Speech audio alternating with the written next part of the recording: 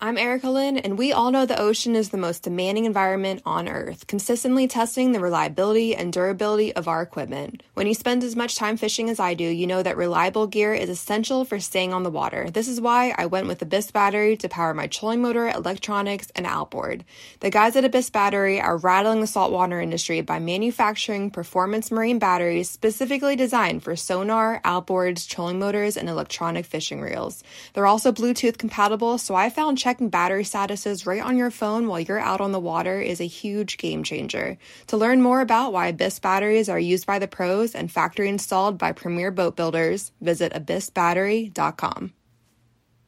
Gadget, made in America, based outside of Nashville, Tennessee. Yak Gadget offers all kinds of storage accessories, quick mount motor mounts, anchor systems, track mounted accessories, even paddles. Go to yakgadget.com and get your kayak decked out for your next trip out on the water. The 153 Bait Company, based in Troy, Ohio, make everything from plastics to custom painted hard baits. Hook 'em hard and hook 'em often. All of our baits are made to order, and all of our hard baits are hand painted to order. So go to the153anglers.com to place your order today. To hell and back is in the job description.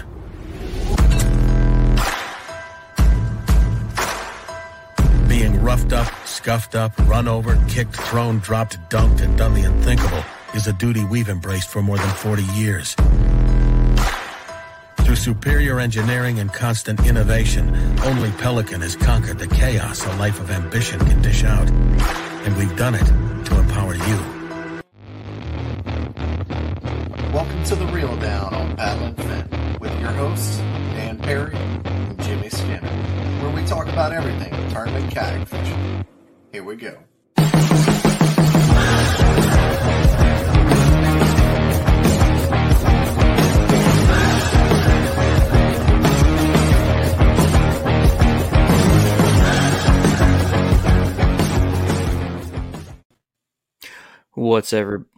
What's up, everybody? Welcome back to The Reel Down.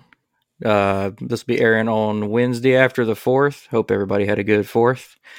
For everybody tuning in, got a few things different. You probably saw the title of this one. Just said, plain and simple, on to the next. And I'm going to get to that here in just a second. And, you know, you're not used to me bringing y'all in. And Dan is here. If you're watching on YouTube, Dan is still sitting there. I'm here. He's here. So what's up, man? How was your 4th? How was the holidays? Good, man. Just, you know, all family. We did our neighborhood thing, and we live in this big neighborhood, and they do their own fireworks show. We're usually down in Biloxi at my parents' house, so this first year we've lived in the neighborhood and got to see the fireworks show. It was really cool, man. We had a great 4th of July. How about you, man? Pretty good. We didn't do much. I didn't get my daughter until like late Sunday night. She was at the beach with her mom, so I'm not mad about that. Kind of jealous. But my wife was, me and her just had time to ourselves, which we don't really ever get. So we hung out. None of the families were really doing anything crazy, which they don't. Like, we celebrate, obviously, you know, it's Independence Day, but God, we haven't done the like cooking out and fireworks stuff in years. So it just kind of just a normal weekend, minus that it was just us. But I saw those pictures. Dan's playing it down, man. They were on a golf course checking out the fireworks, living it up. Yeah, I've been blessed, man. Been really lucky, and we live in a nice place. Hey, blessed is one thing, and hard work's a totally different. You can be blessed, and hard work gets you there, though. Yeah, that's right. But tonight we ate it. I got my cup here, if you can see it. Baja Burger. Every time I go there, like I see the logo, it's the same logo that was like in Pulp Fiction. Whenever you had the big Kahuna Burger cup. Oh, yeah. Yeah, so it's like every time I eat there, I think I'm eating it, you know, I'm eating at the big Kahuna Burger. I'm never going to think, every time I watch that movie all the time, man, I'm never going to think about it different or any way else now, dude. I just watched that movie recently, and then we went tonight, which if you happen to be in Hoover, Alabama, it's fantastic. It's really good. So I think we have another one somewhere else too. I went to Baja Burger when they first opened, and it's been there for a minute.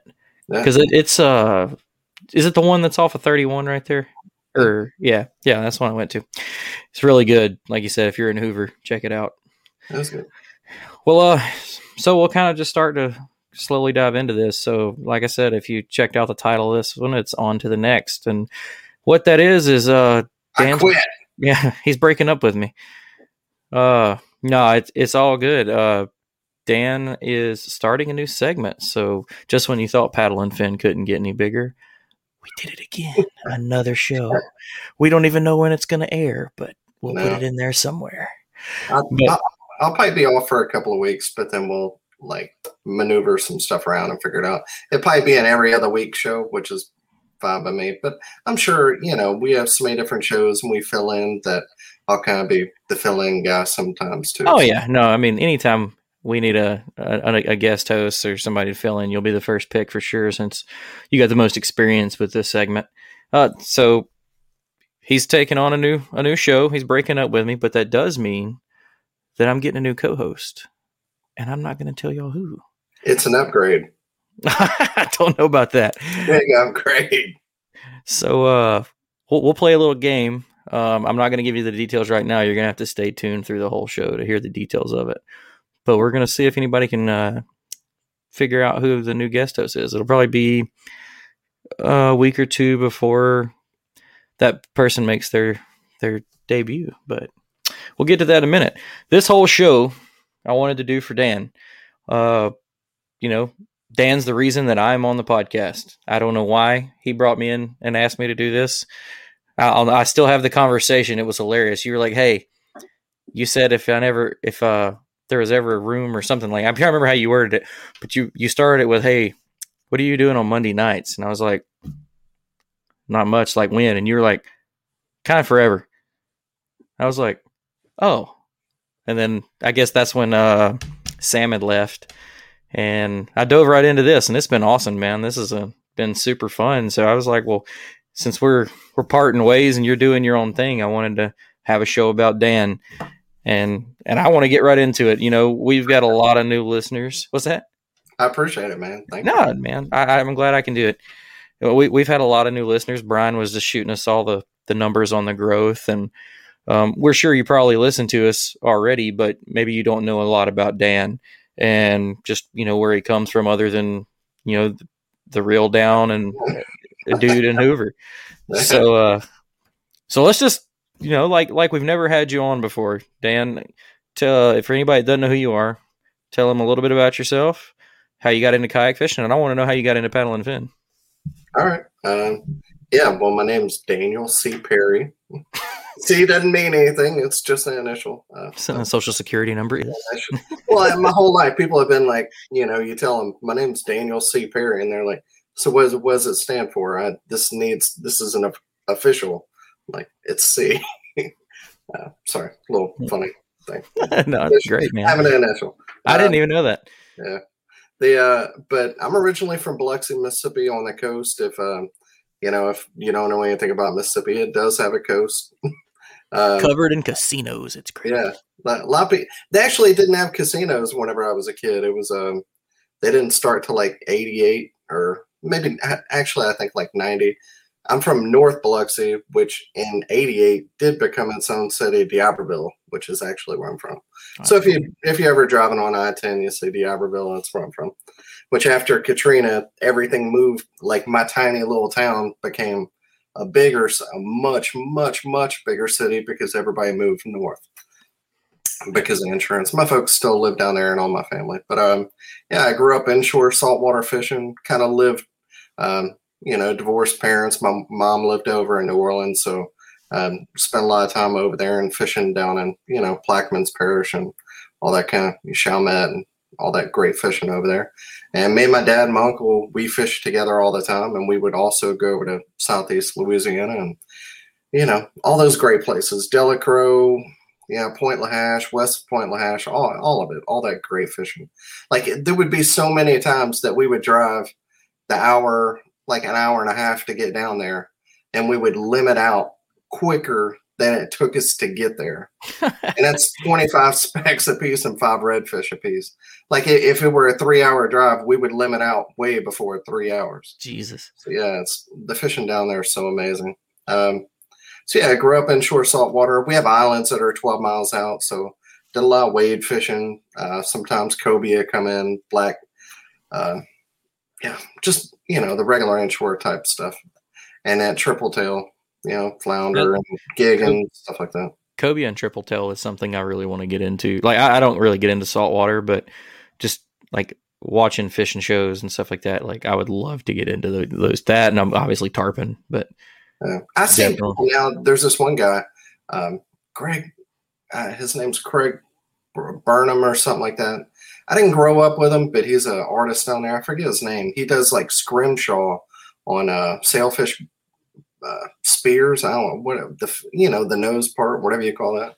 I don't know what the hell you call that. I've never caught one. I'm trying to think of it. Yeah, he does scrimshaw on them, and they also have like eye sockets, like bone eye sockets, and he scrimshaws on it. Man, it's amazing. That's awesome. But he does like triple tail. They sit on buoys and stuff like that, like kind of target fishing. So it's like a real long, if you think about crappie dobbing, where you have a big fiberglass pole and a certain amount of line, no reel, and you just, you're pitching it out there. He does the same thing, except it's like times 10. It's like a giant rod and a whole lot of line, and like slings it out there to the buoys, and you catch, man, that would be fun. Cool.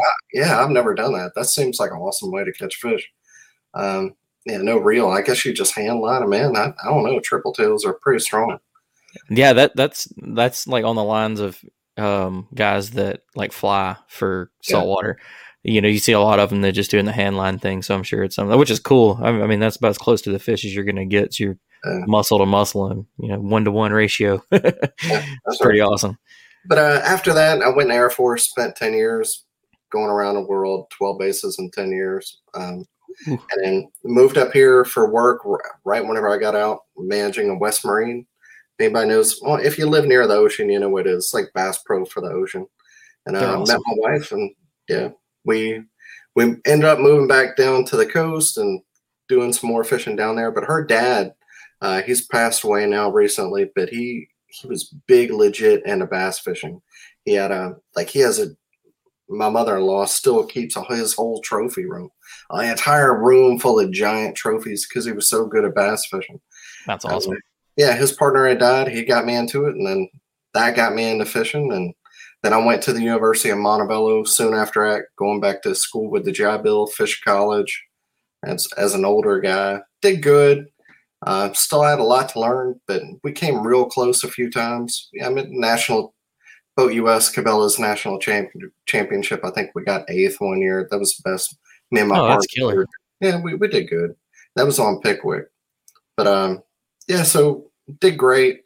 I ended up that year wrecking on Pickwick, going 60 in my boat, spun out like 900 degrees and threw out my partner. But he got it. He took the fish and got in LSU's boat and went to weigh in and weighed in 22 pounds for a fish. So he's got a great picture of him holding up, 4 fishes, 22 pounds, and I'm back at the boat and it's about sinking. Had to get towed in. But after that, kind of had a kid and then took it easy for about a year. Then got into kayak fishing. Been doing that for probably almost 5 years, something like that. 4.5, 5 years. But kayak fishing, that's my jam now. I'm a dad. I work and I fish, and that's about it. It's about all the time I got. Do you think it'll always be just like all bass fishing, or do you think you'll ever like redirect and get that salt bug again to hit it like heavy like you used to? No, I honestly, like I still go saltwater fishing, but we've been out. Me and my dad. He always had a 17-foot bay boat. He just sold it. Had it. He's getting older, but had it custom made in Louisiana. And wasn't much to it, but we used to go like 22 miles out. And it's a little boat. We would go so far south in Mississippi, we would be in Louisiana. So just Louisiana comes, it's a boot. Yeah. Down. But I've been out there in such absolute gnarly stuff where we're bailing. I've been out wade fishing where I had sharks chasing, like literally big sharks, eating the fish off my floating stringer out away from me. And that's awesome.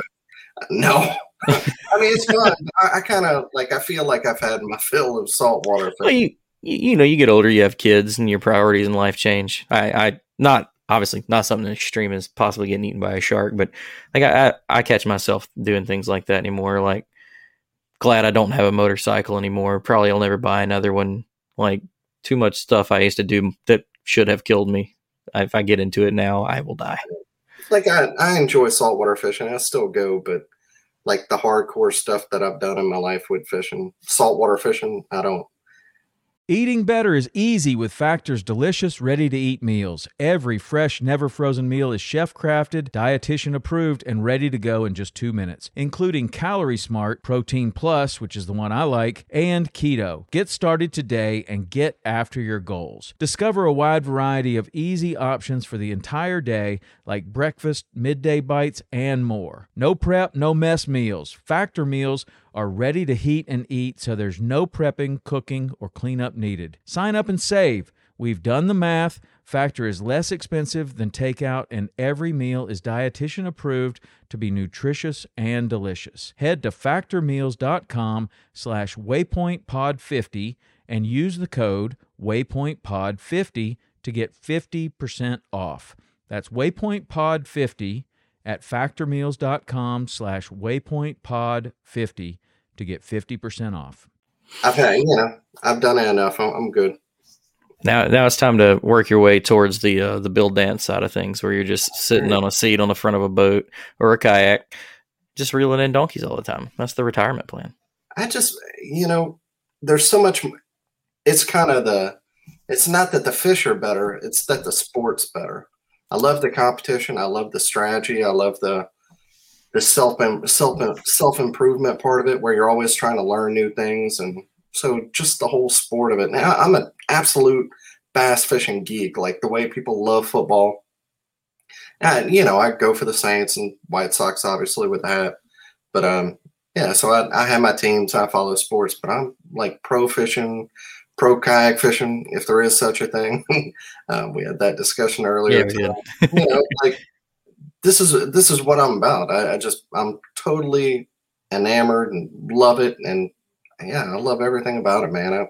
If it's a podcast or a TV show or, Bash U during work, I'm sitting there listening to Bash U all day, or a podcast about fishing. It's just what I'm about, man. I don't know how to say it. I love it. Do you like the Bass U podcast? Yeah, I've never listened to the podcast, but I just listen to all the videos. I tried listening to the podcast. Like, I love, like, Bass U is one of those things that I will gladly pay for. Like, once I decide that I think it's the right, like, it's not something I would consider like a stupid investment. Like you said, fishing is kind of like what we do. It's my hobby. It's what we're ate up in. I tried listening to their podcast. There were like 15 people trying to talk or something like that. There was like 6 hosts. They had, I can't remember who it was. One of the pros was supposed to be coming on later. Oh, it was Ott Defoe. That's why I was listening to it. But like, there's just so much going on. I just couldn't, like, I just turned it off and was like, okay. So I'm going to try another episode and see if it's always like that. But they really did, man. There was like 4 or 5 hosts before Ott ever got on. And I just was like if that's what, like, when we have shows with a bunch of guests, it's more organized, They were just all just like trying to talk over each other, and I just couldn't. I'm gonna try again because Bash U is awesome. But I meant to ask you about that, but like a few days ago, like, please tell me you don't listen to this. if you've never had it, the seminars and everything, like paying for the monthly subscription, and I'll do it all the time. Like, I'll do it for a while, then I'll turn it off, and then I'll do it again later. It really is like, it's amazing. All the information on there.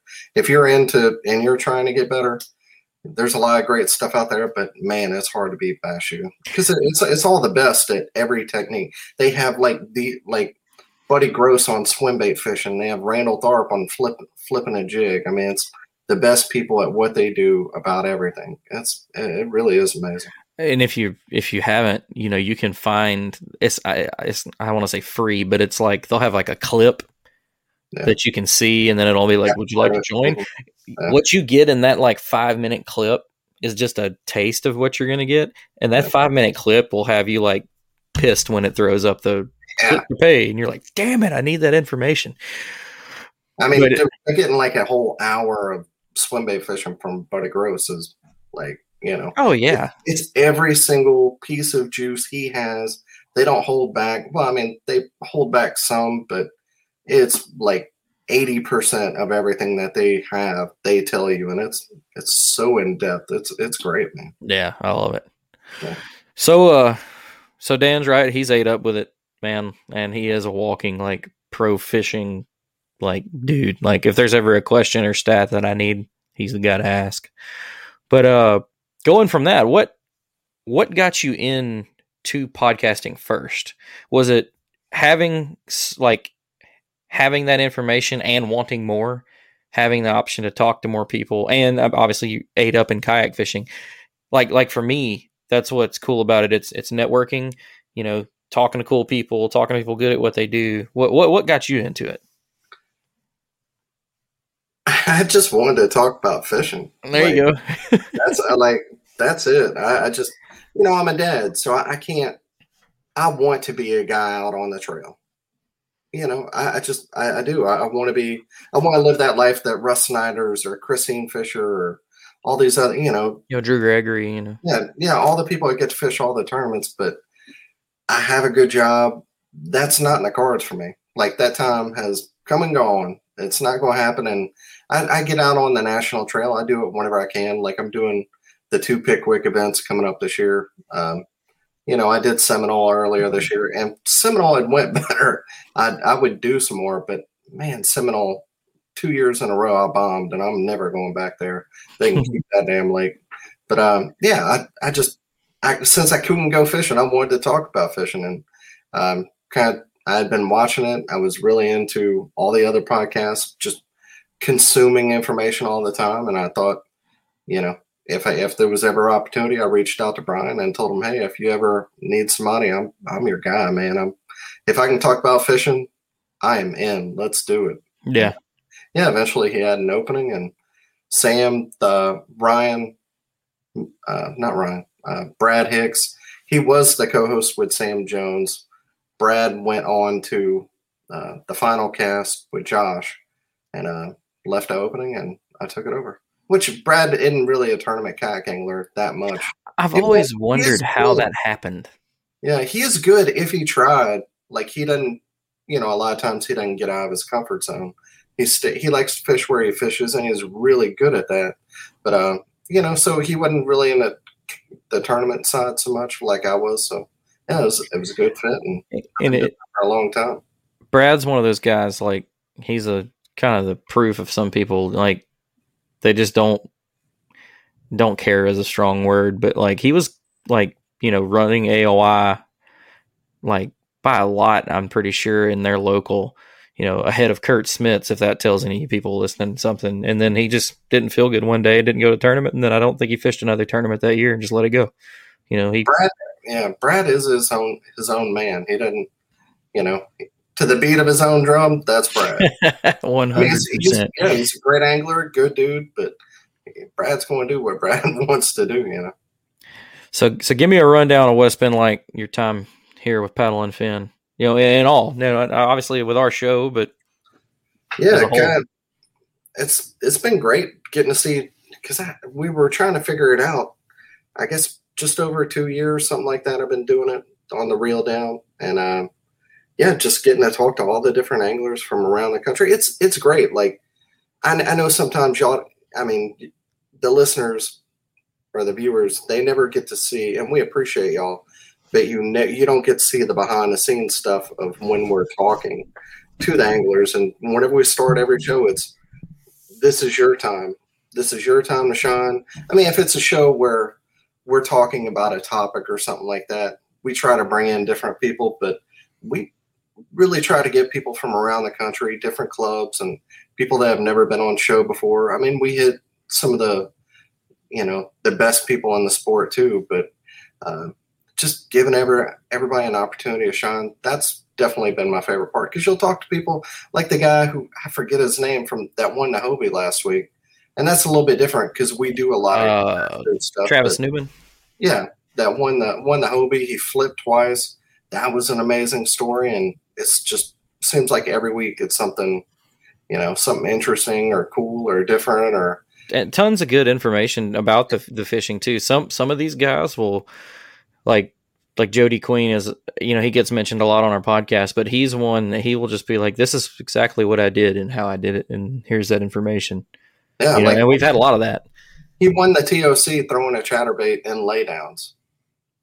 I don't throw a chatterbait in laydowns. Why that worked, I don't know. It worked for him, and because it worked because nobody throws a chatterbait in laydowns. He won all that money instead, like a square bill or something else. But Jody has always been very generous with his information, and it seems like almost everybody that comes on here is, and unless there's a tournament coming up on that body of water, so and they still give us a little bit, Yeah. So yeah, it's just been amazing getting to know and talk to everybody and kind of getting the inside scoop on stuff. I guess I'm fortunate enough to be like, anytime you do this, you're going to be a little bit more plugged into the sport, the people, what's going on, the behind the scenes of just kayak fishing in general. And it's been a great ride so far. I've really enjoyed it. That's one of the big things I've taken away from it, and I mean you can too, is that we don't get paid for anybody that thinks that that is not a thing, not yet, I guess. But like what you get out of it is meeting all of these people, getting all this information. People like you make friends doing this. Maybe like I've talked to somebody in like up at the Susky event or something like that I could probably call and stay at their house. Just things like that. Networking. I mean, that's the big deal for me. It always has been in anything I do. I want to know like everybody I need to know, everybody that I don't need to know. Like I like to go full with it. And you can attest to that, man. Like it opens up so many doors in so many different ways. Yep. And whenever you say we don't make any money, I mean, we do make a little bit, but it doesn't go to us. We invest it all back into paddling, and whether it's a meet house. I know I've had some people ask that, but you're not podcasting from money. Brian is not paying our salary of any kind. But if the money helps the trail out, or the money gets us, like we did last year, the little stay at Del Hollow, and that doesn't come out of our pocket, that's something that's good enough for me. That's right. Yeah. But it does open door for sponsorships and things like that. I've been fortunate enough to work with a few brands like Yak Gadget, Baino Power, and X-Zone Lures, and now Summerland Outdoors. And, that's, it's hard to say because I don't have the tournament wins. I can win. I win locally. I usually win a tournament or two every year. And, whenever I go out nationally, I haven't had that success. So for them to stand behind me, a lot of that is because I'm on the podcast. So it does come with perks for sure. Oh yeah. And there's a lot that can be said. I don't know who it was I was having this conversation with the other day, but our ultimate goal, and like, not to speak for you, but like, we like to be part of this industry.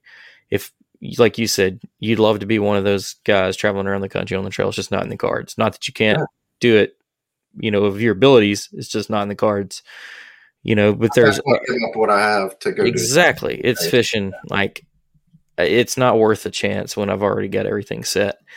Yeah. But, just like we're doing, like maybe we can't be the best angler at it, but maybe we can be the best at something else, or still be involved in some other way. And this, like, paddle and fin's a big thing to have on your resume now, especially as much as it's grown. And I mean, who knows, maybe one day you look back and be like, God, I'm so glad I didn't do that fishing stuff for a living. I just talk, and now I'm on TV, which who knows, maybe one day. Well, so I think Brian said it. I think we're all too ugly for TV, so maybe we'll have actors that play us. That'd be cool. There you go. Cartoon version. Oh, the guy that played Thor, he can be me. Oh man. Well, give us a little bit of insight. Tell us what this new show is all about. Yeah. Well, right now I'm having somebody do up the logo. It's going to be called Advanced Kayak Angler, and it's kind of, I think the idea of it came from the Noob Show. How we have, Ryan and Sean, they do such a good job, and they've been doing it for a long time too. And they'll talk about techniques or whatever it is, everything for beginners, for people getting into the sport. So this show is going to be the opposite end of the spectrum, where it's you have a lot more people who are on the beginners end than you do on, I guess, the advanced end, you would say, or the actual, real tournament anglers, the people that are going out there and are really, really into it. They've invested a lot of time, a lot of money. So this show is going to be dedicated to them and for them and geared towards them, where it's going to be techniques. It could be, here's, like, I wrote down 3 show ideas that I had, like, and these are ones that I'll definitely have, like recording on your kayak. So people who are trying to get into doing video on their kayak, just all the ins and outs of that, which you can go on YouTube and you can see a lot of setups, but you don't get to hear what the problems are, what lessons learned, and the best setups, the best gear, or whatever it is, going to go in something like that. And some of it will be sport things where we're talking about tournament kayak fishing on the sport of it, or we're talking about techniques, or it could just be something, a topic in the industry, like how versatile should a kayak angler be? I came from the boat side, and like you look at somebody like Drew Gregory, he is not the most versatile guy, but he is maybe the most consistent in kayak fishing because he does exactly what he does. He carries a few rods. He does usually carry like that solo skiff and a smaller crescent throw and go, but he has an exact strategy of what he's going to do, and he does that exact thing. I think I've been bit by the bug where maybe coming from the boat side has been a hindrance because I feel like I need to have all the rods. I feel like I need to know all the techniques and be less, like maybe I need to be a little bit more honed into big baits or trying to get the big bite or trying to win, because AOY, I'm always the grinder guy. Like, I'm going to be the guy who always does well, but a lot of times that puts me right outside the money, where I'm consistently right outside the money. And it's good for AOY, but if I'm not fishing enough national tournaments for AOY to matter. After years of fine print contracts and getting ripped off by overpriced wireless providers, if we've learned anything, it's that there's always a catch. So when I heard that Mint Mobile wireless plans are $15 a month when you purchase a 3-month plan, I thought, what's the catch? But after talking to them, it all made sense. There isn't one. Mint Mobile's secret sauce is that they sell wireless service online. They cut out the cost of retail stores and pass those sweet savings directly to you.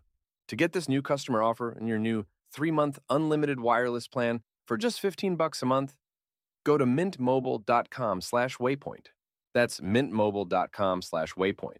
Cut your wireless bill to $15 a month at mintmobile.com/waypoint. Additional taxes, fees, and restrictions apply. See Mint Mobile for details. Then I absolutely have the wrong strategy going into every tournament. So it's something like that. I think that would be a real interesting show of how many rods you really need, and kind of get the take from a few different anglers. Another one would be, what is a kayak rod? Like, you see brands like Cashin, St. Croix, and all this, but and this might be a really short show, like no, we don't need those, or yes, we do, but kind of getting people's different takes who maybe aren't affiliated with those companies of, like, do you want to have like a savior device on it? Is that a necessity that every kayak angler should have? Rather, leashes are great, but sometimes they can they can become a little bit dangerous if you have too many leashes. But then I had a savior, and on my Old Town, I put in my rod holder. I didn't realize that I forgot that rod holder holds water and it doesn't drain. Old Town, come on. But that's a lot of flush mount rod holders. I don't think any of them drain. No. But I put that in there, and then that came out. So maybe that's not the answer. Do we need shorter, the shorter butt ends? Do we need things like that? So these are just some ideas I've had and I have a bunch of other ones. Seasonal techniques, maybe what baits you should be throwing right now, but you're probably not. Oh yeah. Seasonal patterns. So yeah, I have a lot of different ideas for shows. So those two, the rods and the camera, like recording, those will be great. I would love to dive in the rabbit hole in the rod thing right now. I've never understood it, and that's why. So I will definitely be tuning into that one. Just Like that, and that's another one with Drew where he carries. I think he carries all the same rod. Like he has 6 of the same rod, and he uses every single rod, all those rod for all techniques. But again, Drew is so specific. It's really interesting to me that he has a very specific take on what he does, and he's so good at it. Like that, this is obviously not to take away anything Drew does, because he is so good and dialed in at what he does. That just isn't how I fish, though. So yeah, so it's some people there's like in a bass boat world is actually a bad example of this, because a good bass boat fisherman is versatile because they're covering way more water. So it's they have that option, or maybe it's not even an option. Maybe it becomes like a necessity or requirement to be able to adapt to whatever's going on. Drew is a killer example of he knows what he's good at, he knows what he's comfortable with, and he makes it work. And that, like, time on the water, consistency and like detail is what that is, and that'll be, a good thing to talk about. And then I think the recording show will be big. Me and Brad did a show on the Final Cast just about camera equipment, and stuff like that, different ways to rig, batteries. And we got tons of feedback on that. So I think you'll do killer kind of expanding on that. That'll be cool. And that's coming in from a absolute, I have nothing. I've never done it. It's still, and how do you get over the fear of a recording? That's another question. Like, Greg Blanchard, Christine, and everybody who does it, and you're burning spots, because like I specifically remember watching a video from Christine and thinking, I've never fished that area. Maybe I should fish that area. And then I'm like, well, I'm not probably not. I wouldn't fish that area in a tournament. Like, it'd be fun to go fun fish because I know where it's at. But I don't know. It puts kind of a little bit of a dilemma on me, and it's got to be tough for them showing spots, especially whenever they did well, and there's going to be another tournament there eventually, especially on a bigger, Kentucky Lake or whatever lake it is. But that's kind of stuff I want to talk about. Like, maybe somebody can convince me to record. Oh yeah, I'm still on the edge of it right now. There's that, and like being comfortable with talking to yourself. Like, people do not understand you, and you will not understand until the first time you try to vlog, and you're staring at this little screen right here, trying to carry a conversation with yourself. Like, the few times that like I actually do travel vlogs that I don't post, they're for me to like go back and listen to, because I just give details and lead up and stuff like that. And that's awkward in itself. And that's just me in the truck talking. And like, I'll be talking and then be like, shut up. No one gives a shit. And I'm not even posting it. So no, that'd be a good show, man. Well, we wanted to, I wanted to get a little taste of what you have to offer on this show. So we talked, and I kind of already knew what you were going to pick. Like, I just figured this is what we would talk about. But I wanted you to dive into a technique with me that you have a lot of information on. And knowing you, I'm sure that there is more information that I would even think. I get so crazy with this stuff, man. Mr. Spreadsheet Dan, for anybody that didn't know, check out some of the past episodes with him. That was on the Noob Show, wasn't it? Yeah. I still get emails about that spreadsheet, because it was like a show where I gave top 10. Here's 10 techniques that every beginner should know. And don't email me if you listen to this, but I still have it. But I've even changed those techniques since then. Like, I've even altered, because that was like a year and a half ago, I think. And I've even altered those techniques some too since then. So everything's always evolving, changing, getting a little bit different. Oh yeah, well, and that's what makes you greater, But somebody had did like the top 6 techniques that a new person should know. I was like, hey guys, I think we could do. I couldn't figure out 6. I couldn't narrow it down 6 because I have to be so versatile. But I did top 10 techniques and put on a spreadsheet, and I emailed it out to everybody that wanted. Yeah. That makes me want to sit down and think about it, like what my top 10 would be. There'd be like 5 things that had to do with topwater, at least. Just, I will die by topwater. But the technique is shaky head fishing. Yeah, Dan always has a shaky head tied on. always. You know, always. And I knew this, and then I experienced it when we fished, you know, together a few weeks ago. And like I said, I knew that we were going to get into this. So going with you're the bass nerd, I've got to know, who is your favorite angler or best angler with a shaky head? Whether it's kayak, boat, anything. I'm sure with how you get information, you know a few. So give it to me. Jesse Wiggins. Jesse Wiggins. Yeah, he's Alabama guy. He's a little bit younger guy, but he's like a Smith Lake master. And I've been out there fishing before, and you'll see him buzz by on that Honda. He's got a big Honda sponsorship, but he'll be going down lake. But he's like the king of Smith Lake here in Alabama, and he's like all about shaking head. Or he doesn't even call it a shaky head. He calls it a shaken head. A shaken head? Yeah, he's from Coleman, that accent. I'm not even going to try to do it, but yeah, he calls it a shaking head. A shaken head? Yeah, shaking head. Need to get Jesse Halverson on. He could give me that. Well, no, Jesse's from West. Jesse, I'm not going to get off on this. You've talked to Jesse. Jesse's from, I think, Wisconsin, but he's lived in Coleman so long, he's like combined the two accents. So he's got like that redneck twang and Wisconsin. It's weird. But, so Jesse Wiggins. So just take it away. You can do this however you want to. Go like you've never picked up a shaky head. Go. All right. I wrote all this down, obviously, because I have to be. Like where would you start? Let's say from, like, I'm trying to think of like the noob side of it. Like, you know, I got a decent spinning gear, and I'm on Smith Lake, and I need to know where, when, and how to shaky head fish, and then get into all your details. The where is absolutely anywhere. Like a shaky head. I think that was a show I was thinking about having. Like, I want to have just a shaky head show. I'm kind of burning some of that now, but I think there's a guy here on the Coosa River. This might be hearsay. This may not be true, but Davis Bates, I heard that he's the one who started shaky heads. Like, he's the one who made the first shaky head. I was going to ask you if you knew like its origins. Yeah, he's in Silicago on the other side of Lay Lake, on the east side of Lay Lake.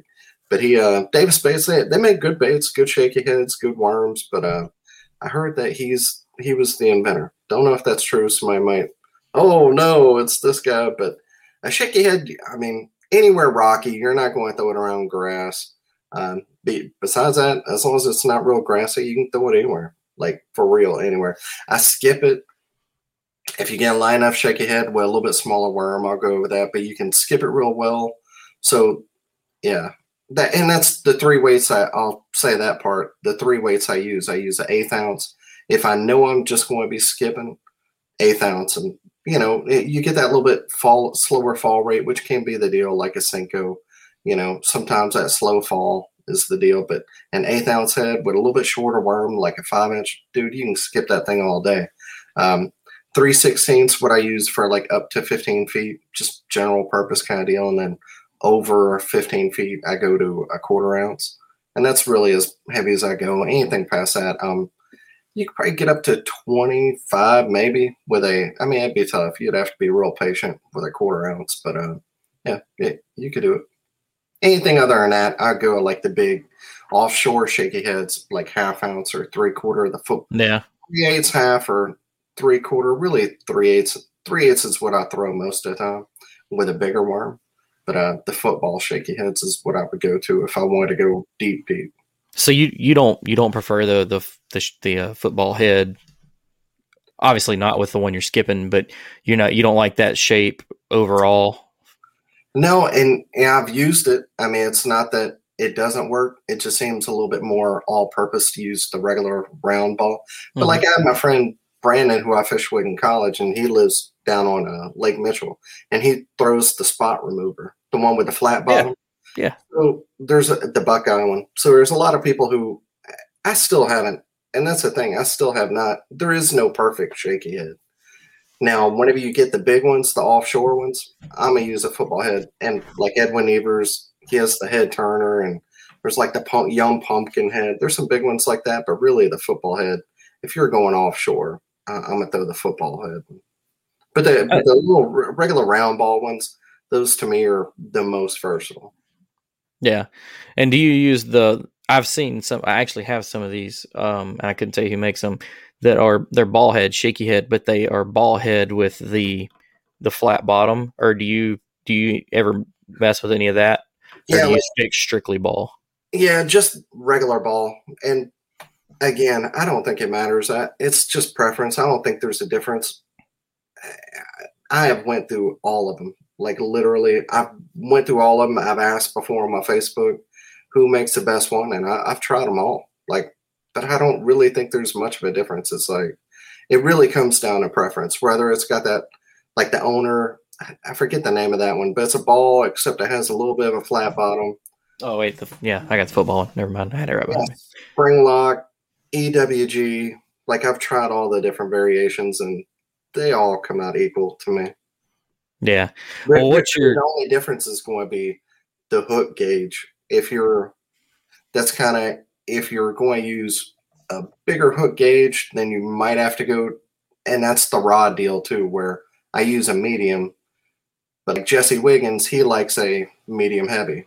So there's a little bit of leeway in between, I think, gauge of thickness of the hook and your rod, whether you're going medium or medium heavy, and how light your line is. That's kind of if you swing one way, then you have to swing the other with the rod. So, because if you want to use a lighter gauge hook, then you need to use like a medium, or I guess you could use a medium light, but I only use a medium light whenever I'm Ned rigging. Like I have a specific Ned rig setup, but yeah, medium to me is a deal, but some people are going to say medium heavy, and that might depend on the manufacturer too, where they have a little bit lighter medium heavy than some other ones. Yeah, I use right now I have a Falcon Expert 7-foot medium, and that's like, man, if you're looking for a rod, Summerland Outdoors, I'm sponsored by them. You can order it from them. They'll ship it right to you.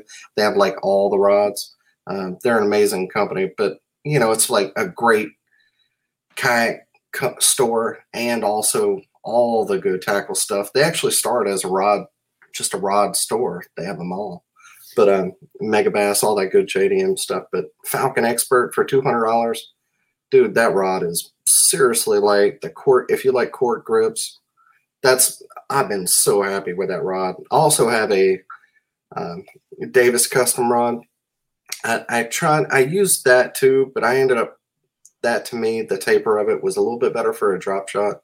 So that's also a great rod that I have if something ever happened. But that Falcon Expert, dude, it's the truth. I mean, I love that rod. So break us down to your whole. Obviously, we just got the rod. Break me down your shaky head setup, and obviously, just for you talking, you've got a lot of experience of trying through gear to get to where you're at. Why are you using what you're using? Give me the whole deal. Yeah. The head, and actually I went to Field & Stream today and spent like $40 on shaky heads. not really, but they have them on clearance. I use the Strike King. Like the Strike King Tour grade ones, again, 1/8 ounce, 3/16 and a quarter. That's the ones that I use. They have a little bit. The other great one that I've used a lot that I really like is a Davis Baits. If you like the screw lock, Davis Baits HP, I think it's called HPT. It's got a little bit longer hook, like a little bit bigger hook, but it's a little bit lighter gauge hook. That one's really good too. Those are kind of back and forth. But the Strike King, if you got a Field & Stream by you, they're usually $5, like $5 for a 3-pack. They're half off on clearance, and if you buy 5, you get 5 free. So I literally got like at least 20 packs of shaky heads today. Jeez, I need to come down there. That one right there in Hoover? Yeah. Yeah, Dan took care of it. But if you're coming through town, they have a lot of, they have like the Z-Man Cross Eyes Chatterbait. They have them marked down $10 to $7.50, and they're buy 5, get 5 free. Yeah. They had a few Stealth Blades. Like I spent $50, $58, and I was like, oh, I gotta stop here. Just a side note, just because you said something about chatterbait. I told you I fished with Joe McElroy, second place at Possum Kingdom for anybody that's listening or watching this. We got on the chatterbait talk. That man has $5,000 in jackhammers. Wow. You know how many fish he's calling jackhammer? 0. Hey, it's Kaylee Cuoco for Priceline. Ready to go to your happy place for a happy price? Well, why didn't you say so? Just download the Priceline app right now and save up to 60% on hotels. So whether it's Cousin Kevin's Kazoo Concert in Kansas City, go Kevin, or Becky's Bachelorette Bash in Bermuda, you never have to miss a trip ever again. So download the Priceline app today. Your savings are waiting. Go to your happy place for a happy price. Go to your happy price, Priceline. That blew my mind. I was like, what? And he was one of those, y'all can all blame him. He's one of them guys that bought up all the fire craw. He's like, man, I got a case of fire craw. He's like, I probably got $2,000 in just that color. Wow. Oh, yeah. They have fire craw, the cross eyes ones there too. Have you used that yet? Down over and get you some. Have you used the cross eyes yet? No, I haven't. It's pretty cool. I love that it's, my opinion, same quality as jackhammer. Bigger hook, way cheaper. I'm not the biggest chatterbait guy. I'm just the shaky head guy. Yeah, I throw it, but I don't throw it as much as as a lot of other people. Yeah, no, I feel you. So, but the Strike King is the one that I use right now. The Davis baits being if I had to get another one. But I told you the weights probably 80% of the time I'm using that 3/16. The one thing about that one is the bait keeper. I really like it because it's big, but if you're using a super finesse worm, it's probably going to split it because that bait keeper, just the metal, it comes off. It is pretty big, so it can be bad for like the X-Zone Deception worm. It's kind of their finesse worm. It's good, but I usually have to use the MB Fat finesse worm because it'll split it. It's real tough to get on there without killing the worm because it keeps it up there, and that's a great part about it without having to use a screw lock. That's one of the reasons I like it, but also kind of a little bit of a downfall too if you're using a finesse worm. What size hooks are those Strike Kings running on them? Because like one thing with a shaky head and using finesse worms or stick bait or anything like that is a lot of those worms are 6-8 inches. So what size hooks are you going with? I think with Davis it's a 4/0. I'm guessing 4/0, and then I think with Strike King it's probably a 3. Like it's not too big, which it always seems weird to me. And it's not too often that you have the problem where they're just biting the tail. Mm-hmm. But it does seem weird that they would, instead of biting the tail, just intuitively you would think they're going to bite the tail, grab because it it's there. Yeah, but I guess they just always go down and bite the head most of the time. I mean, sometimes they're going short strike, and that would be with any bait, but you got to change something else, a net or they bite. They go down and get it at the head where it's hitting the ground. Right, and then a lot of them it's the big inhale, so they that sometimes it doesn't matter which way it's down there and what's hanging off, they're just going to get all of it anyway. Yeah. And and then for offshore, the owner football shaky head. That's actually not the one that I use, but it's the Fish Ranger. They were here in Montebello, and Clint Davis used to be sponsored by them. It was just a gas station. Plus, they had like the shop. Dude, the Fish Ranger made these 3/8 football shaky heads, and my supply is getting a little bit low, but I have used those for 10 years. I bought them all. I bought every one they had, and I think they kind of went out of business, but they don't make them anymore. But those damn shaky heads are so good. So if you can email the Fish Ranger and try to get those football shaky heads, they're great. For the owner football shaky head, it's pretty much the same thing. Yeah, that's what I grabbed when we went out. It's excellent. I mean, it's owner. Owner makes great stuff. So absolutely, owner's good stuff. Worms, the X-Zone. I wrote down all the ones that I like. The X-Zone deception worm. That's the finesse one. I'm usually going to use that one with the 1/8 ounce, the lighter one, because it's more of a finesse worm, and that bait keeper doesn't kill it. The X-Zone MB Fat finesse worm. It's a little bit more bulky, but it's still only 6 inches. And the reason I'm with X-Zone, and the reason I like X-Zone is because the crawls and the tails float. I think that same as Z-Man, except it's not Elastec, which Elastec can be good and bad depending on the situation. Try put a damn Elastec on a shaky head. It's tough to do, especially a screw lock. You're going to be there all day. So yeah, I like X-Zone.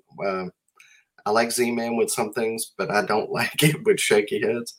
But yeah, like I was on the Noob Show, and I talked to him about Nico rigging and Ned rigging, and that the bang stick on, which they also have for sale at Field and Stream, got 3 packs at Black and Blue Laminate. But they for Nico rigging, it's great because the shroom's head stays inside of it. Yeah, there you go. A little bit of a tangent there, but hey man. I'm down. We're talking tackle. That's my thing.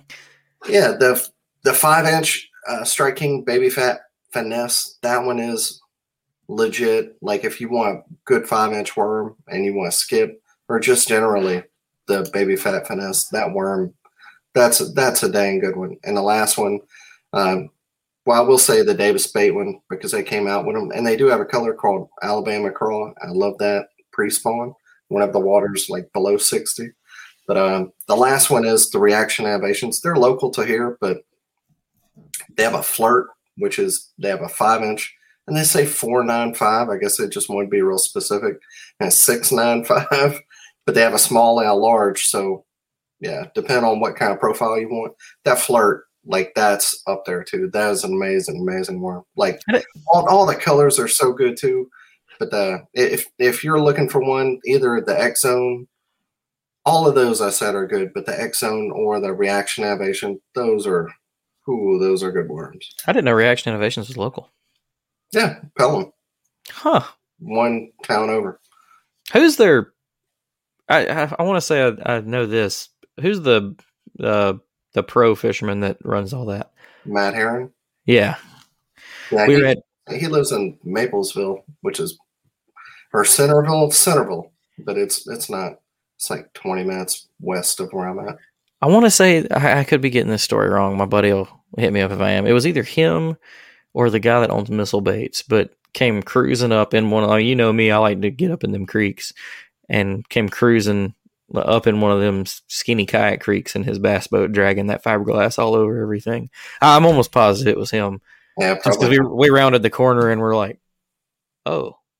He's a flipper. It sounds like something. Yeah. Well, but all the colors, I mean, everybody can pick the colors they like. You know, I'm usually using a bluegill color, a super dark color, which I'll use like a black and blue, but that's whenever the water gets real dirty, you're not using a shaky head because they can't see it. You're going to something else. If it's stained water, dirty stained water, don't use a shaky head. But that black and blue, if you're on the darker end, is good. Sometimes I'll use like a white or a white trash or, you know, kind of a sparkly white shag kind of deal in the fall. But a lot of times I'm just using green pumpkin blue or some kind of bluegill imitator, bluegill, green pumpkin sapphire, crawl red. I think Reaction Innovations has that in the summer. That's good. But those are really the only colors I throw. Moon Juice, that's another great Strike King one. Yeah. Bluegill imitator, shad imitator in the fall, or black and blue. Hadn't heard of Moon Juice. I think it's the only color I didn't recognize that you said. You can't find it. Really? In the Rage Bugs or the Baby Fat Finesse, you're not going to find Moon Juice. They are sold out. You can't get them because it's crazy. A little bit of juice there. Moon Juice. Woo-hoo. Yeah. And then the big worms, I use there's 2 of them that I use. I like the X-Zone Blitz worm and the Missile Baits Tomahawk. That's that. If you're using that big shaky head, either one of those are really good. But for years and years, I use that Tomahawk, and I don't know how many fish I caught on it. It's got 2 tails at the very end. Dude, I don't know how many fish I've caught on a football shaky with a Tomahawk on it. Couldn't even tell you. Hundreds of fish. That's crazy. I'm not familiar with that worm. Is it just a long, like, give me just a slight description of that. Like an old monster, Zoom, Okay. Yeah, Mag 2. It's all that same kind of big worm, ribbon tail worm profile. Except at the end, it's got two tails that fork off instead of just one. Yeah, just more. I just always thought throwing them, give them a little bit different look, having two tails on there rather than one. So just because we just hit on this and it came up in conversation this weekend, I was talking with a guy about shaky head, talking about throwing the bigger worms, the ribbon tail on them, and he just thought that was insane and I know this from a lot of guys that's tried to help me out with shaky head fishing. They're all about like the trick worm style, bulbous tail or the flat tail, but no ribbon, like not even like a cutter tail, like a speed worm or nothing like that. Well, what's your thought process behind that? And obviously this is the one you just said you've caught hundreds of fish on, so it works. But why that? Just that extra action? Those guys should definitely not throw it, or anyone else. And dude, I'm telling you, I guys like I'm just saying this. I don't know. Okay, how are you going to throw that big worm? How does everybody throw it? You're throwing it on a Texas rig. Yeah, it's on the bottom. Same difference. Throw it on a shaky head and it's sitting straight up. Hey, come check this out. That's what, like, I was doing it without you telling me when we fished. Just because in my head, I think just like you, I've had this conversation, I think, with you before. I have no confidence in a shaky head. That's why I want to start learning it. Anytime when I was with somebody and they would get on a shaky head bite, I would just throw on a Texas rig. And I could, maybe not as good of a bite as they were getting, but I could make it work. And that's when me and the guy were talking, and he was like, why would you do ribbon tail and shaky head? And I was like, you're literally throwing a weight on the bottom with a ribbon tail right now. It's all you're doing is standing it up. In my mind, you're just making them be able to see it a little bit better. Getting it out of the mud, getting it off the rock. I usually cut off like an inch, or like if it's I'm not going, if it's an 11-inch worm, I like the blitz worm, I might be using 9 or 8, 8.5. But I think ribbon tail rather than, especially on a football shaky head, like whenever you're fishing deeper, having a little bit bigger, bulkier profile, and that a little bit more action than just a regular trick worm whenever you're down that low.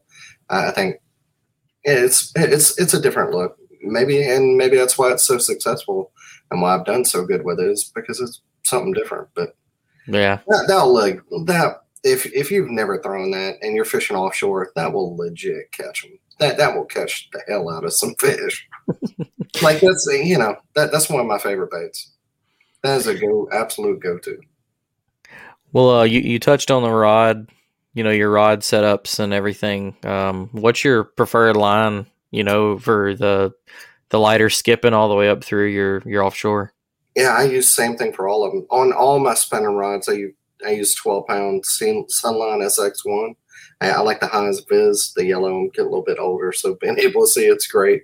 I use, on my Ned rigs, I use 6-pound, but just about on everything else, I use 8-pound Seaguar and VizX. That's what I've used for so long. I use a double San Diego Jam on all my fluorocarbon. The knot that I use on all my fluorocarbon, unless I use an Alberto whenever I actually haven't heard of that knot.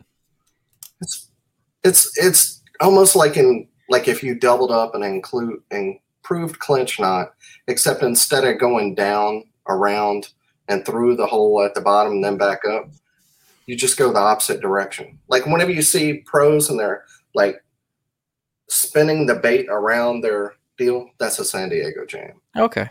Yeah. I'm gonna have to check it out. I'm a knot guy. I like knots. I like just tie knots, and I haven't heard of that one, so I'll check it out. Yeah, double San Diego Jam. That's it doesn't break. So you're going to break something else before you have that, and you have 3 tag lines. But you cut that, and it's money. It's as good as it gets. If there's another, somebody might argue and say there's another better knot out there. I actually just posted something on my Facebook where you can look it up. Toit, I think it's Toit, like Toit, but it's T-O-I-T or something like that. Like this guy's YouTube page where he's testing all his different knots, and he created a new knot called the toit knot. He's South American or something like that. So he's not saying like toit, dude, but he's, you know, I don't know. Some guy made a new knot, called it the tight knot, TOIT, something. I don't know how to spell it, man. Have to check it out. Yeah. So the double San Diego Jam. There you go. So let's get into fishing the shaky head. So, like you said, you can throw it just about anywhere. And in a lot of situations, are you starting? I mean, okay, I don't want to say starting out of the gate. You know, situations are critical to thinking. So, let's say top water bites died down. You know, maybe you had a shad spawn and all that's gone now. So, where do you start? Like, let's say, like right now it's summer. Let's go from, like it's time to start dialing that pattern in since our kind of early morning flutter's gone. What are you doing? Let's say I'm on Lay Lake, and I won a tournament earlier this year, 3 fish limit on Lay Lake, and it was when my local club, Iron City, it was only 3. We have a 3 fish limit. 2 out of 3 fish I caught on shaky head, like a 16, 19, and a 20 I caught on a frog. So that was on. It's usually not the bait I'm going to start with, but it's going to be the bait I'm going to end up with. So whenever I came out of the spawning area where I caught one on a frog, I come out and there's some riprap. So first I go down the riprap with, it wasn't cold, but I was still using a flat side. It was kind of right on that edge of where I thought a flat side would still be good. So I was throwing a flat side down the bank. I didn't get anything, so that's a little bit deeper on this riprap. And then I went with a square bill. That didn't work either. And the next one I went fishing because the corners, like whenever you're going into under a bridge, the corners are always going to be a high percentage area. So I started there and I just worked my way down the line with a shaky head.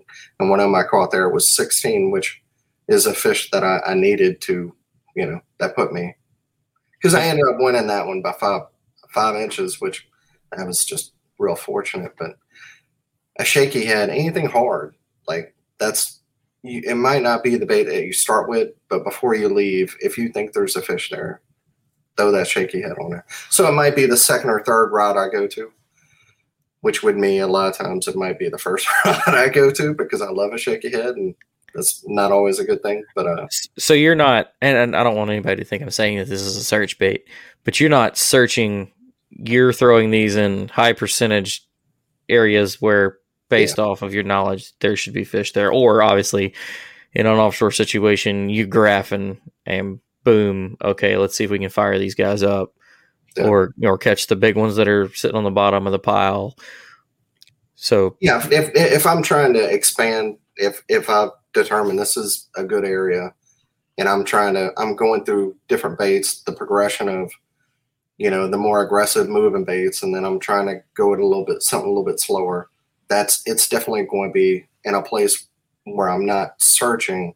I'm trying to break down a piece of cover or an area. Yeah. Like if I make a second run, I'll go down it with let's say it's a grass line. Well, not a grass line, because I'm usually not going to throw a shaky head there. But if I'm going down an area, and then I'll come back with the shaky head.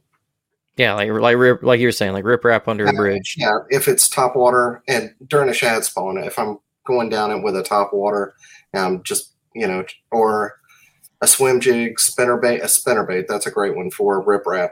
If I'm running during the shad spawn, if I'm running the spinnerbait down it, then whenever I come back, I'm going to run a shaky head down it. Just see if there's one that's maybe a little bit further off at the bottom of the riprap or something a little bit further off. Yeah. Something good to take away from this is a lot of people I see, and I'm guilty of it too. That's one thing I've learned about myself since I've pedaled or motored a boat is they will burn past an area too fast. Like I'll key in on like a topwater bite real hard. I'd run down, get nothing, and even though it's a high percentage area, I'm gonna round that corner and keep looking for that topwater bite. having a good plan, like you said, and then giving like a lot of us, even at a beginning stage of fishing, if you've done any kind of research, you know what a high percentage area is. Like, go to bridge, catch fish, like 80% of the fish are in 20% of the water. Exactly. If you have a great riprap bank and you want to fish all the different columns of water, you're going to fish a buzzbait on top, spinnerbait in the middle, and a shaky head on bottom. So that would be a progression to go through on that cover. So give me, not to keep you too much longer, but give me, like, as you're fishing it, I have a buddy that like is, I don't want to say annoyingly, but like painfully slow with it. So it's like drag, hard piece of cover, wiggle. Drag, another hard piece of cover, wiggle. Or do you throw and just let it do its thing? Yeah, I'm doing like me and my buddy, we went out Sunday and to Lay Lake, and we were fishing a road bed. They were not biting like at all. And then the wind picked up, and then I caught an 18.5. That was my big fish of the day, and it was on. He caught 10 fish. I had another bigger one come off. I think, you always think that other one's bigger. I think it was bigger, but so it was I wasn't getting bit. So I went to a shaky head, and it was kind of a drop off, and that comes up onto the road bed. So I'm up on top of the road bed, throwing into the deep water, bringing it up the hill. And first I was moving it, popping it. And most of the time, same way with a Ned rig, you don't want to always have direct contact with that bait. It's more like popping the slack. Like whenever you feel the next slack, whenever you go to pop it the next time, that's when you feel a fish. Or you have to be a line watcher and see whenever that bait gets hit. But I've been doing it wrong. Yeah, most of the time you just don't want to be direct like a Texas rig. You don't want to just have complete and total direct contact. You want to have slack so that bait, so the fish, whenever he does bite it, he doesn't immediately feel you. He first feels the bait, he bites it, and then you feel him. You feel him before he feels you. Right. So first I was going with moving, kind of moving it pretty quick, popping it, just little quick drags or quick little pops, just kind of mixing up my retrieve. And then eventually it's just dead stick. That's what I'm going to last. If I know this has fish, I see the fish, sometimes the last thing I'm going to do is just dead stick it. Totally. Just let it sit and then move it a few feet, complete dead stick for 20 seconds. And then if that don't work, you might as well go somewhere else because they're not going to bite until something. Can you pull out the Ned rig? Yeah, you can. There you go. It works. I carry the Ned rig sometimes too. It's tough. It's so crazy because sometimes they won't bite a shaky head, but they will bite a Ned rig, and that's the craziest thing to me. But it's true. I know I've said that. How I feel about it before, but the shaky head is still a feeding bite. It can be a reaction bite if you're stroking it. If you have that bigger shaky head, the offshore one, and you're stroking it off the bottom like a football jig, that can be a reaction bite. But 90% of the time, it's just a feeding bite. They see it, they want it, they eat it. It's not reaction where I got to get rid of it.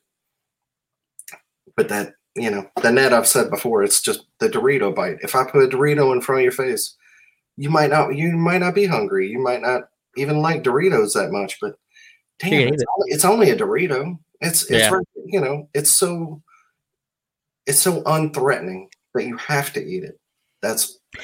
So it is a different bite. So I see why it works, but it's crazy how sometimes you would think they're so close. Like, why wouldn't the shaky head work? But sometimes it does.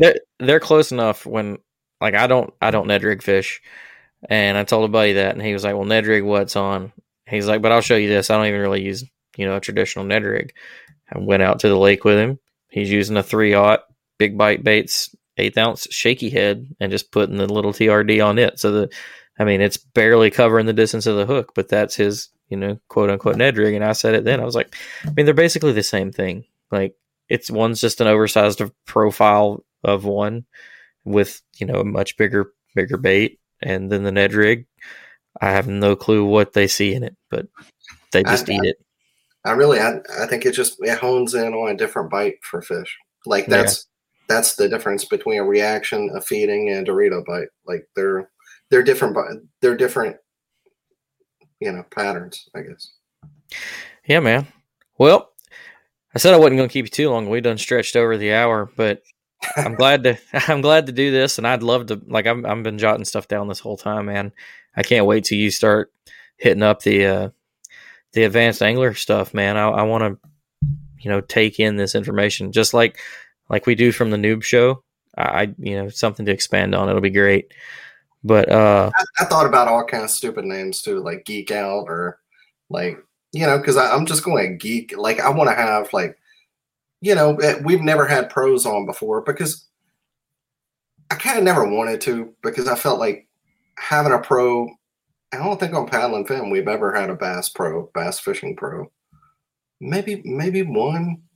I don't know. There might have been one on the Noob Show one time. I take that back. But like this would be a reason to have them on. Not that I want to talk to pros, but I didn't want to do that so much with the Reel Down because it felt like we were. I didn't like the idea of it. No, I feel you. We're about tournament kayak fishing. We're not about technique specific, or it just felt like we were. If we got a pro on, like we were trying to be cool or something like that. But this, like, I want to talk to whoever the best, whether it's kayak fishing, like Casey Reed, we get him on here and talk about shaky head fishing or on the show. And he might have a little bit different setup because I know he loves shaky head too. But I want whoever it is, I want to talk to whoever is the best at that. Like if it's Bobby Lane about frogging or toads. You can do Bobby Lane and Greg Blanchard, one in each craft.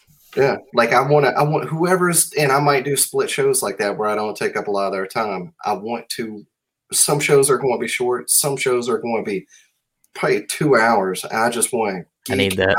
I want to get weird. Like I want to talk about everything about it, the knot, the line, the guides. I want to go to the end. I want to know it all.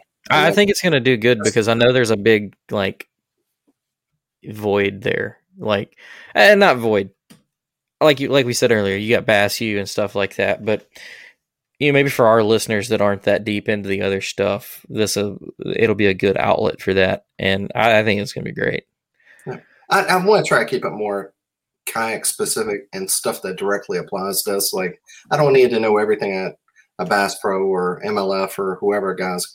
Whatever they're going to do, but I want to know how we should do it and try to, just get all the information. You need to do a show on the, what do they call it thing? The flogger? The little cone? Flogger, yeah. Is it the flogger? Are you going, I was wondering, would anybody put that in their kayak and where would you put that's that? where I'm going with that. If you leaned over, would you fall out? It depends on what kind of kayak you have, if you would fall out. Yeah, that whole thing, the only reason I mentioned that is because I've been seeing a lot of the people talking about it after that MLF, I think it was, event. That would finally be the one time where the Blue Sky 360 would be the perfect boat. So you get out on all pontoons and just, look at the flog. There's my fish. Is that it? Flog? 2 flog with the flogger? Yeah. Well, before we go, like I said, we got a new guest host coming. I'm not going to tell you who it is. We're going to do a little Paddle and Fin giveaway. I will create a post on Wednesday talking about this show. It'll have all these notes in there, and we're going to, whoever the first person is to guess correctly, and you will not know until that first show airs, but I will keep up with who the first person is that guesses. And I'm, I think it'll be like some Paddle and Fin stickers and a t-shirt for a Trail Series shirt. But I'm going to give you just a couple little hints, nothing too crazy. They've been on in the last 3 months on our show. And they have been on multiple different segments of the Paddle and Fin Network overall. I will not say how recently or anything because I honestly don't know. But that's all I'm going to give you. I thought of it the other day, Dan. We have like a minimum of 3 guests 52 times a year. It's kind of crazy. So we've talked to a lot of people.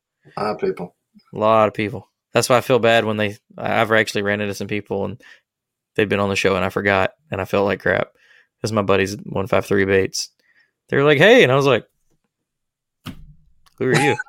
and anybody.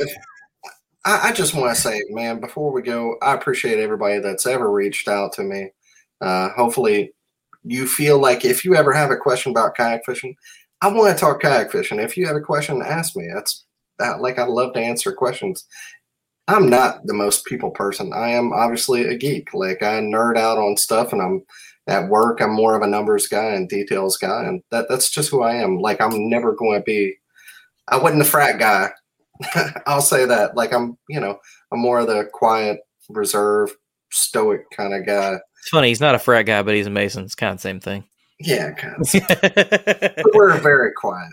But yeah. So if anybody ever has any questions or anything I could do for them or whatever else, please reach out, because I know maybe I don't always come across as the most approachable.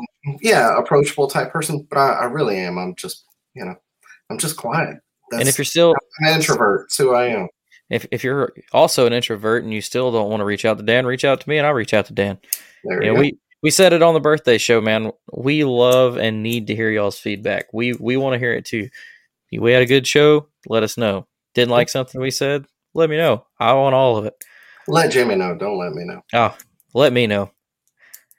No, don't let me know. I'm the one that can't control his mouth. So I'm kidding. No, tell me. I'd rather know than you just cuss us out, or because I've had people cuss me out and call me names on the live stream, and I've made an enemy. I made an enemy of a guy. I forgot about that. In a passing comment, I said something and tried to apologize 3 times, and the guy would not take an apology over something absolutely ridiculous. I was smiling whenever I said it. Just the most innocuous, tiny thing. So, yeah, some people get their feelings hurt. I'm not doing this to hurt anybody's feelings. I'm just trying to. That's not us. If you like the craziness, jump on over to KBN. That's where I go for my crazy fix. Hell yeah. I love those guys. I do not have anything. I 100% love when there's a toxic subject. Oh, damn, we missed it. Kayak fishing would not be the same without them. We need a KBN. No, I need it. Lambert, Jeff, all the oh Lord, what do they call themselves? The cesspool. Yeah. I found out something today. Here, we'll talk about it real quick. We don't want to kick a man whenever he's down, but Marcus Coates, KBBT, was caught cheating. Apparently intentionally. If you go back and watch the KBBT video, they thought that he was going into a buoyed area, catching fish, coming out, taking a picture. He was told by other people that it was legal. And this is everything I think I know. Who knows? I don't know all the details. Right. I'm plugged in, but not that plugged in, so I don't know. It's like I'm plugged in and I could probably find out, but at the same time, I don't really care. Like I do, but I don't, you know what I'm saying? Yeah. So he cheated. He blamed on other people, but it was really him. I always thought he was a good guy, but I didn't know anything about past cheating. Yeah. I will say something that I don't like, and this might upset some people. He in the KFL, I fish KFL. We're going to North Carolina to fish this weekend for Alabama Hammers, 4 guys on my team. He's still legal to fish in KFL. If he don't get kicked out of KFL, I would have a real damn problem with that. A known cheater and 2 different times to have him still in KFL. I don't ever get on here and rail on anything about anyone or ever try to get controversial about anything. We really try not to do it. I don't want to fish against a cheater. And no, we didn't see him until the playoffs. I do not think that somebody who's a known cheater and KBBT and local trails that he should be able to fish KFL. He shouldn't. I'm not an owner. John Lessman is our team owner, and I think they're going to get to vote him in or vote him out. You should not have a known cheater who's been. Everybody deserves second chance. Given a second chance and still cheated. he should be kicked out of KFL. I feel very, very strongly about that. No, and you, as you should. Like, I don't have a dog in the fight at all. Like, yeah. I have, like, I know Marcus. I say I know him. I've talked to him a few times. Never really spent any time with him or anything. Always, just like, man, he's a good guy. He was supposed to stay with us at Pickwick. I mean, I like Marcus. I like him. I like him as I've always enjoyed talking to him. I have his phone number on my phone. I don't have anything against the guy. I truly don't. But if you cheat, you're a cheater. You've done it more than twice. You've been given a second chance. You're done. Yeah, no, that's what I feel you on it. Like I could still go hang out, as long as it's not about, the fishing and stuff like that. And like I said, I don't have a dog in the fight. I don't, I didn't fish KBBT. I fish nationally really just to go run around the country and meet people and stuff like that. So like, I don't have a strong opinion on it, but like, I feel like what you're saying is what a lot of people feel, especially people competing. I mean, like competing in it really, meaning something to whether winning AOY championships, stuff like that. No, I feel you. Yeah, I figured. Badminton, you're done with fishing because I'm not going to fish against you. Like I feel strongly enough for it that I wouldn't. I would not fish. It would have to come to a decision. I would have to make a strong decision on KFL because I'm not going to fish against them. Yeah. Well, isn't the same people? Not to keep on this? Isn't KFL the same people? KBBT? Yeah. It is? Yeah. Okay. It should be if you're out of one, you're out of both. The plot thickens. Yeah. Which I love Greg, and again, this isn't to talk bad about him, and the decision's been made left up to the owners of KFL, which are the team managers, the people who are organizing things, 16 teams, 17 teams, I think, and the people that organize them, they're the ones who are in charge of making that decision. They need to make that decision. He should not be allowed to fish. It's just like you said. It's that whole shame on fool me once, shame on you. Fool me twice, shame on me. It's you've opened the door. Yep. Well, all right. Well, again, folks, give me your guess on who the new co-host is.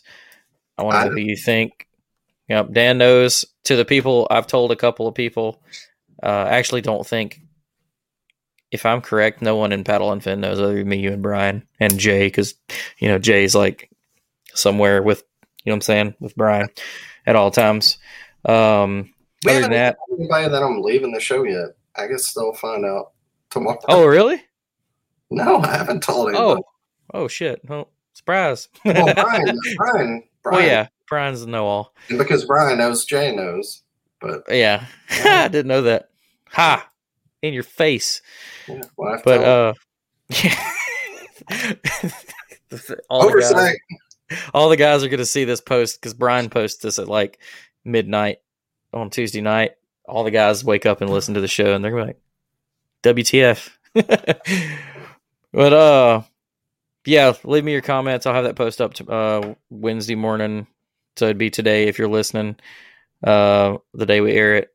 Give me your guesses. Dan, thank you for everything, man. Thanks for showing me the ropes on here and bringing me on to this freaking crazy mess that we got going on, which is only going to get crazier.